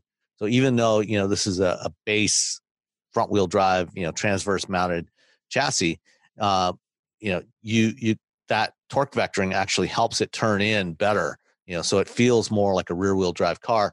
And, they can also change the bias front to rear as well, which they do, to give it more of that rear drive bias. So the combination of those factors, really helps it turn better. Well, I also thought that here it is in the press release. In addition to the torque vectoring, the rear axle ratio is 2.9% overdrive. So you get actually more yaw out of it, because it's not like a 1-to-1. So that's a really neat trick, and it works really, really well. Yeah. It makes the car really, really fun to drive. So I am a little disappointed they're not offering a manual, only because the Civic manual is so good. So that would have been a fun thing. It's going to have paddles, right? It'll have paddles. Yeah. Well, they'll have those flappy paddles. Yeah, just because, the Civic one is such a fun manual drive. Yeah. But there it is. 9-speed automatic. Well, hopefully, when they bring out the replacement for the ILX, which I've talked to the Acura folks. At some point there's going to be a replacement for that. Hopefully, that car will, with any luck, they will finally bring back the Integra name. And make that. I had two. I used to have two. Can you imagine an Integra Type S? That's awesome. with the full on Type R powertrain, but in a more sophisticated body style. That's awesome. And I just have to correct myself. It's actually 10-speed automatic transmission in the 2021. Yeah. The 2020 has the 9-speed. Yeah. That would be awesome. That'd be awesome. All right. How about the Ford police vehicle story? That's, we bitch enough about how things have become so software driven and they've taken all our buttons away and all that nonsense. But I without giving the outline of the story, I suppose we should back up. So because you should click on Sam's story on Forbes. Yeah, right. And where you'll find that Ford has a little disinfectant hack where they've allowed the interior temperature of their police vehicles to rise to 133 degrees as a little disinfecting cycle to kill any COVID-19 virus or a lot of other stuff too. And that's a really great example of things you can do that you couldn't do before, just with a very simple change. And it really, it's not that hard, and it's really imaginative. And I was really impressed that they thought that way. It's like sideways thinking. And Ford seems to be good at that. And a lot of recent examples, they're very clever. And I think that's just another example of putting that clever thinking into action. So I want it on my cars now. Well, do you really want to heat up your cabin of your car to 133 degrees for 15 minutes? You're not in it for that time, well, right? But there are some days where that might feel quite nice. Yeah. But it's cool because before, right, with like an analog based HVAC system, the controls wouldn't allow it to get that warm. You'd have right. I mean, even electronic, automatic climate control systems today typically max out at somewhere around, in the mid 84, 85 degrees. And that's what they did here is they just did some software changes to, allow the hotter coolant to run through the heat exchanger for the cabin air, and change the change the limits to allow it to get up to 133 degrees, which is enough to bake all of the virus, kill the virus that might be in the cabin of the car. So at the beginning and end of a shift, they can run this cycle, and if they've been transporting anybody who might have been ill, take them out first. Take them out first, please. But you can press a sequence of buttons, cruise control buttons in a particular sequence, and it'll engage this heating mode. They get out of the car, let it sit for 15 minutes, and then they can get back in, and it's all good. So it's a great idea. It's super clever. Yeah. And I expect we'll see, now that Ford's done it, I expect we'll see, Ford and GM do the same, with their police vehicles as well. It's probably not something that's real practical for individuals, and you probably don't really need it for individuals, but perhaps for taxis and some ride hail vehicles, it could be useful for that. So it's an option I would like to have the ability to do. Just put it into disinfect mode. Yeah. All right. Next one. Speaking of Ford. Another one from Ford. The Mach 1, which we've talked a little bit about in the past. It's official. They've announced it officially this week that the Mustang Mach 1 is coming back because the GT350 is going away at the end of the 2020 model year. That's so sad. And so they're going to do limited production Mach 1, which all they've really said about it is that it's going to be the best performing 5-liter Mustang ever. But they haven't said anything else. It's not saying much, right? Well, yeah, I mean, I'm still speculating that this could be a hybrid Mustang, because when I was at the backgrounder for the Mach-E last fall, on the timeline that they had in the design studio, they showed 2021 Mach-E, Mach 1, and they promised a hybrid Mustang for 2020, and this would be an interesting combination. You take the hybrid system that's in the Explorer, add that to the 5-liter. And, a couple of years ago, I was talking to Tom Barnes, who was the vehicle development manager for Mustang, or vehicle engineering manager. That's it, for Mustang. He said that, the hybrid they were working on was going to be a really high performance hybrid. So this would make sense that this might be the one, because if you took the 5-liter, the version of the 5-liter that's in the Bullet, which is 480 horsepower, and the hybrid motor, the electric motor that's in the Explorer hybrid, which is another 44 horsepower, now you're at 524 horsepower, almost the same as the GT350, and you've got an extra boost of low end torque as well because of that electric motor. That could be a very interesting Mustang. The only problem is no manual transmission with that. Rebecca's crying. It just another day, another topic. I'm sad about the GT350. God, I know. I love that car. Yeah. It's so I do too. Loud and glorious. Yeah.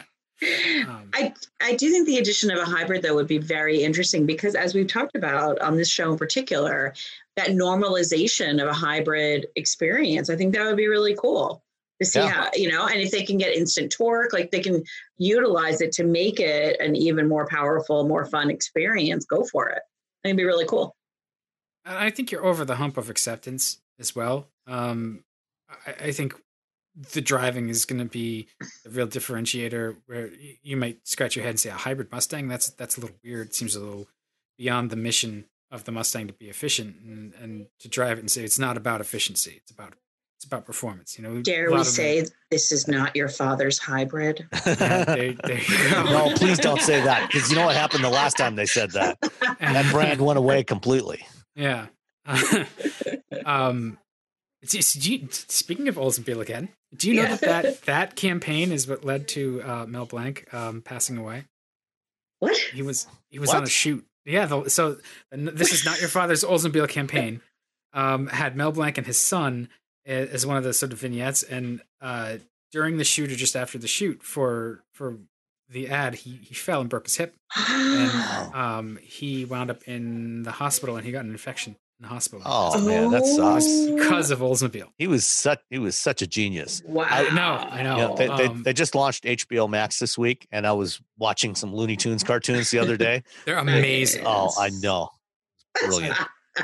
And just because of what we do at work is so animation based, like there's just that history of like all the, you know, the guys who came out of Warner Brothers with Looney Tunes, and then, you know, there's a lot of crossover with Disney, and there's this guy Ub Iwerks who really was a lot of the genius behind Disney stuff, and a lot of the animation he did was kind of blue. So when they when Disney was like, look, we need your expertise, but we have rules here.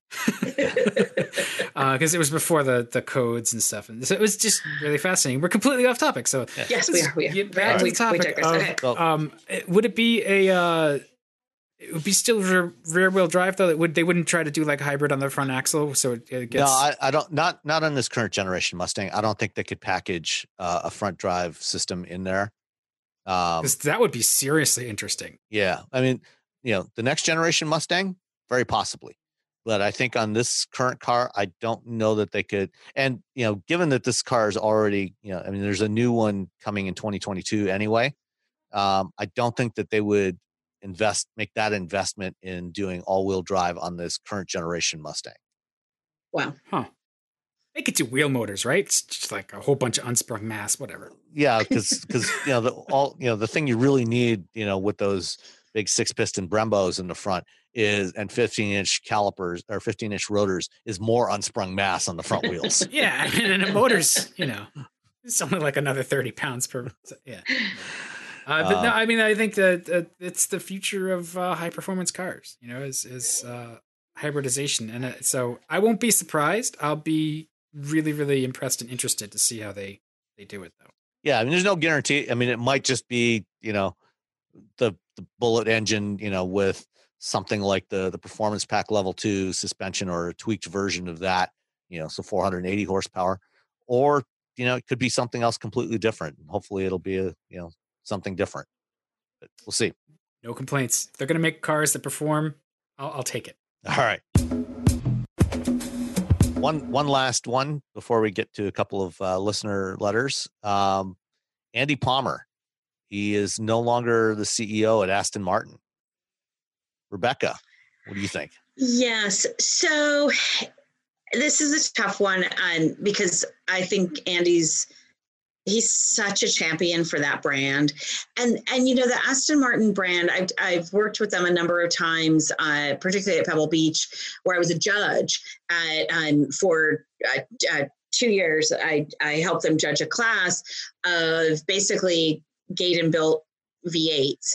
And talking to the owners, like I still have my notes from my initial conversations with these people, because they're incredibly passionate about their ownership experience and about what Aston Martin means, and the aspiration and the goal of finally buying an Aston, and whether it was new or used, it didn't matter.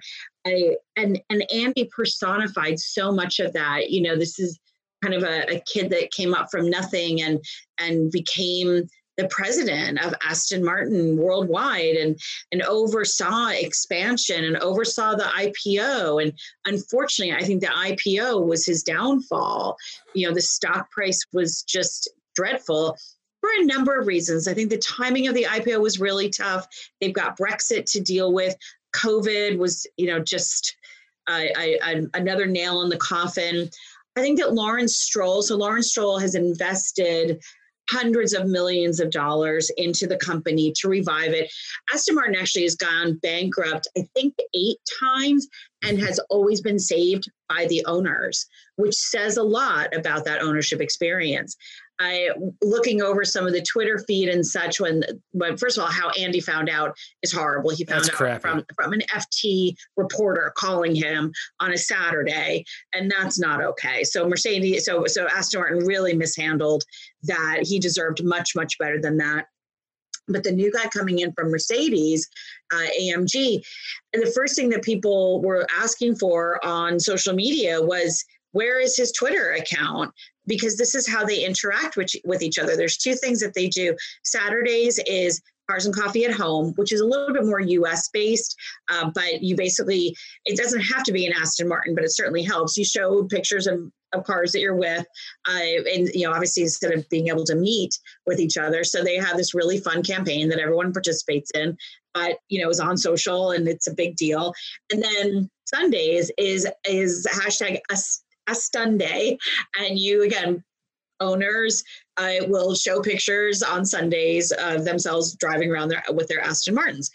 It's a group of very gregarious, camaraderie filled people and owners of these, beautiful, highly valued, very expensive cars, but with an approachability to the brand that I don't think is fostered in a lot of other brands. You don't see these kinds of things from Rolls-Royce, or from Lambo. It seems to be very specific to Aston Martin.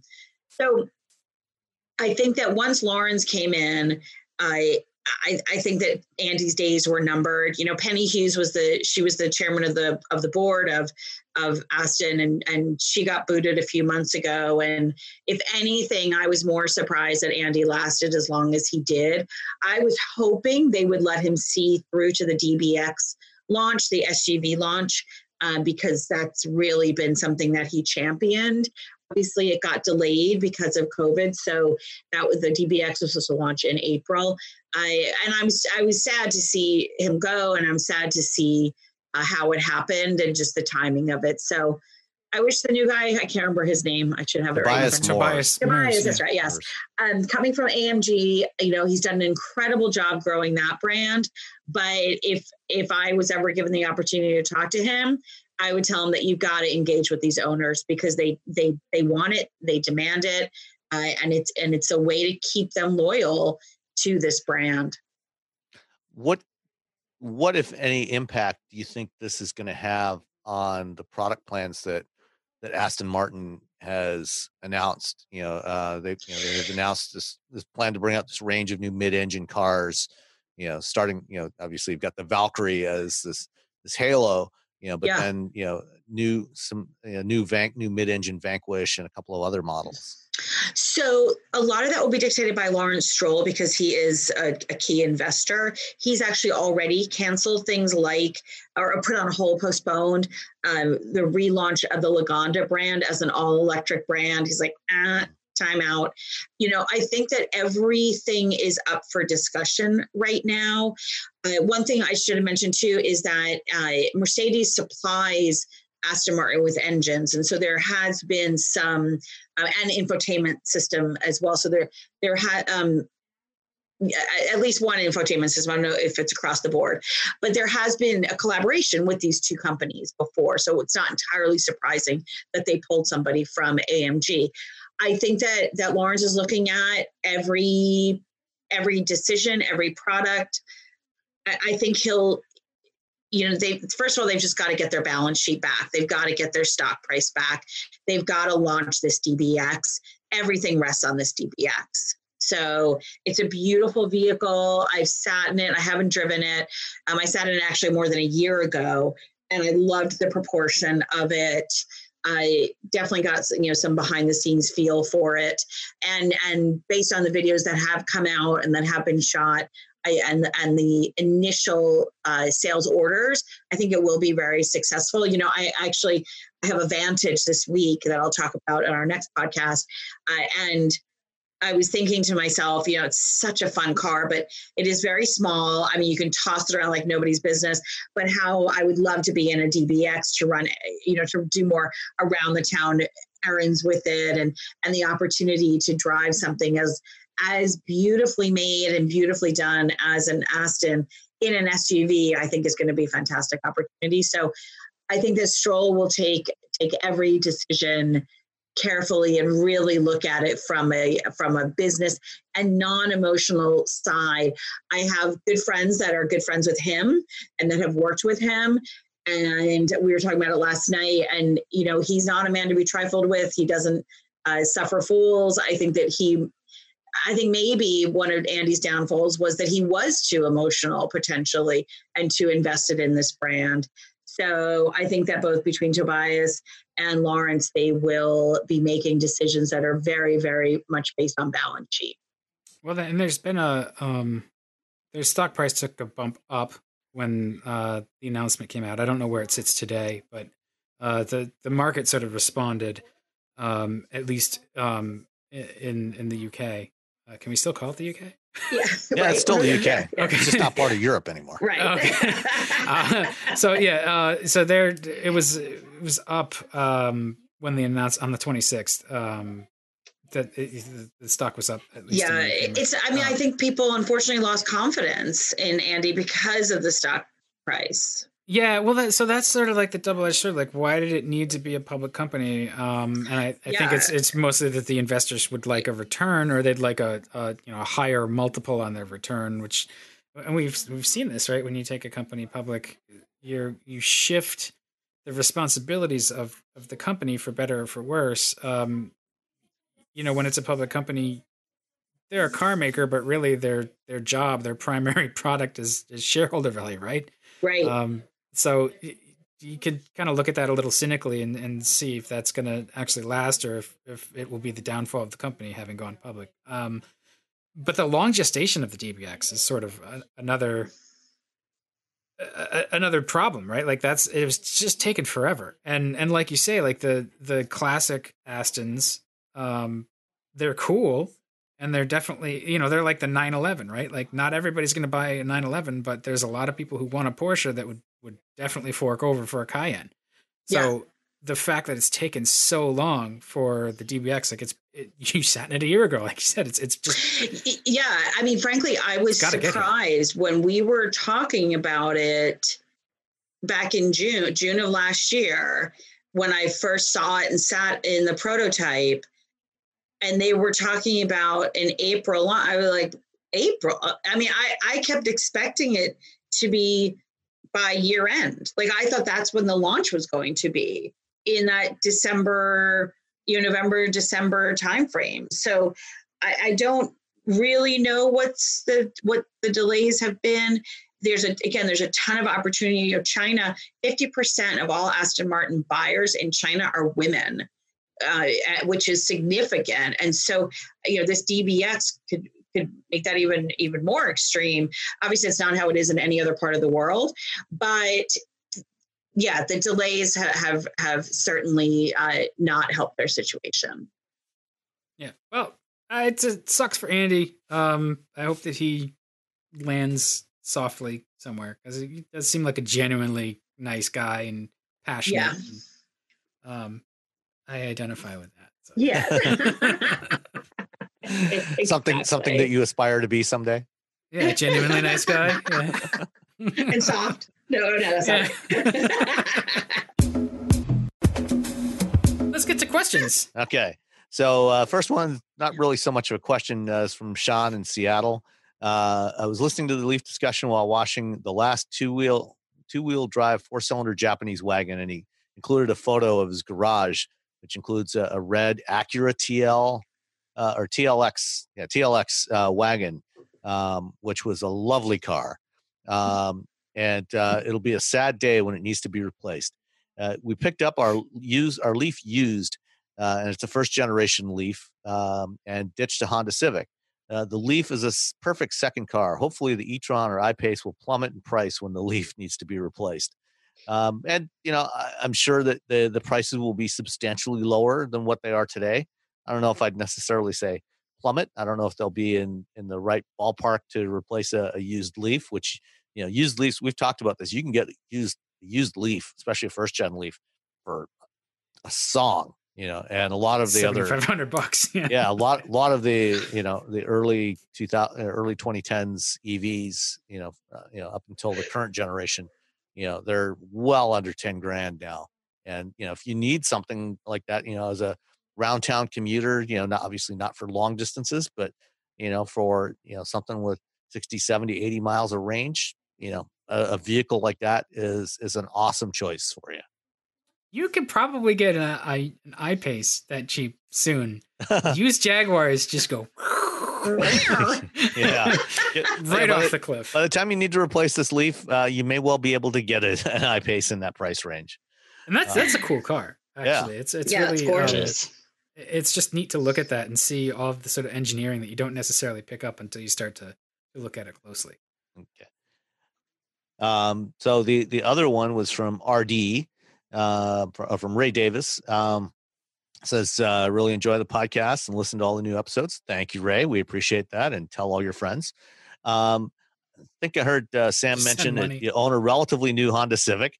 I'm considering purchasing a Civic EXL and want to know what you think about the hatch and non-hatch models.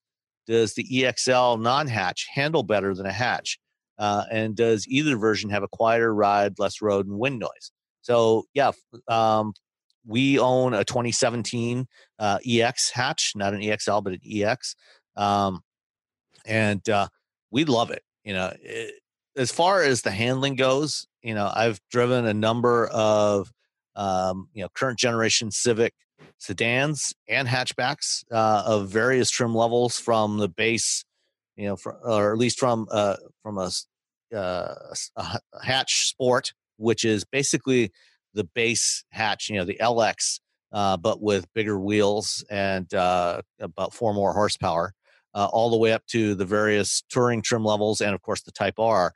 And I've never really noticed, at a given trim level, with the same tires on there, I've never really noticed any significant difference in the handling between one or the other. Have either of you noticed any noticeable difference in the behavior of a hatch versus a coupe or sedan?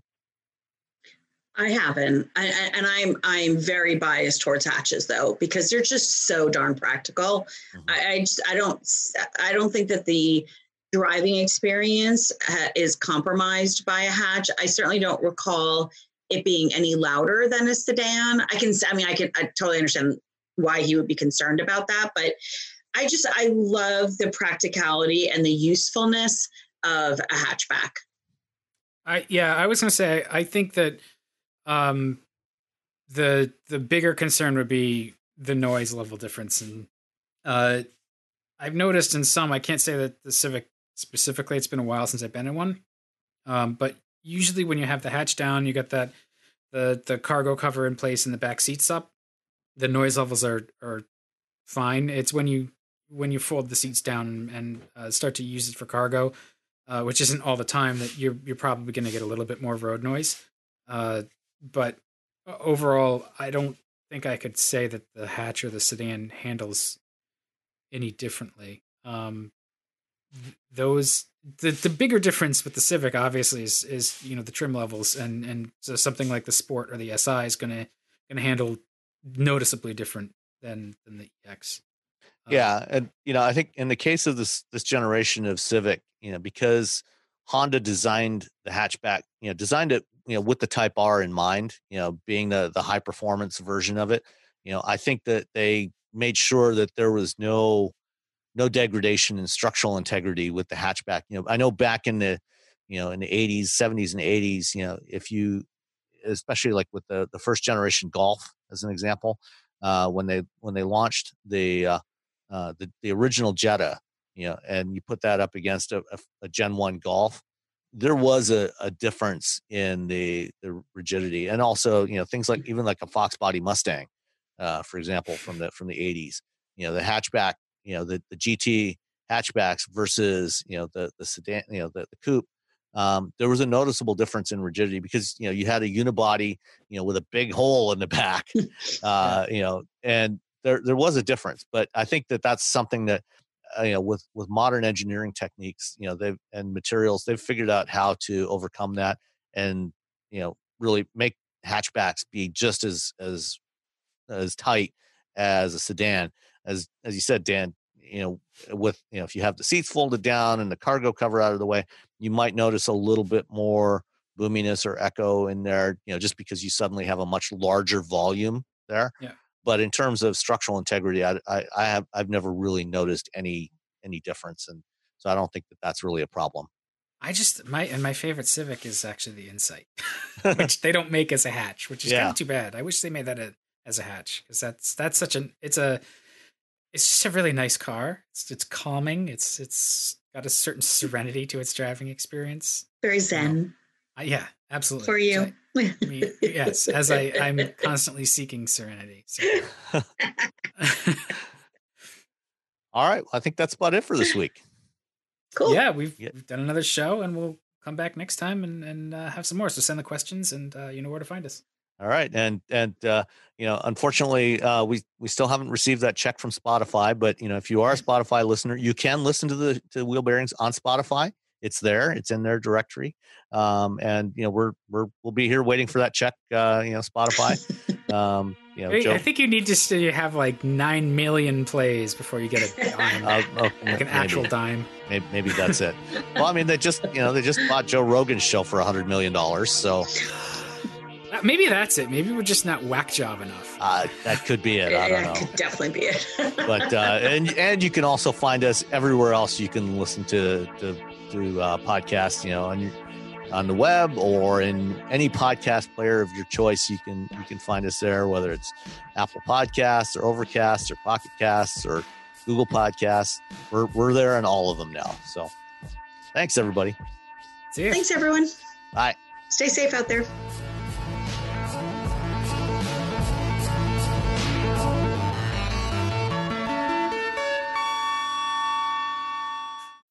Every day, we rise, challenging ourselves to work for what we believe in.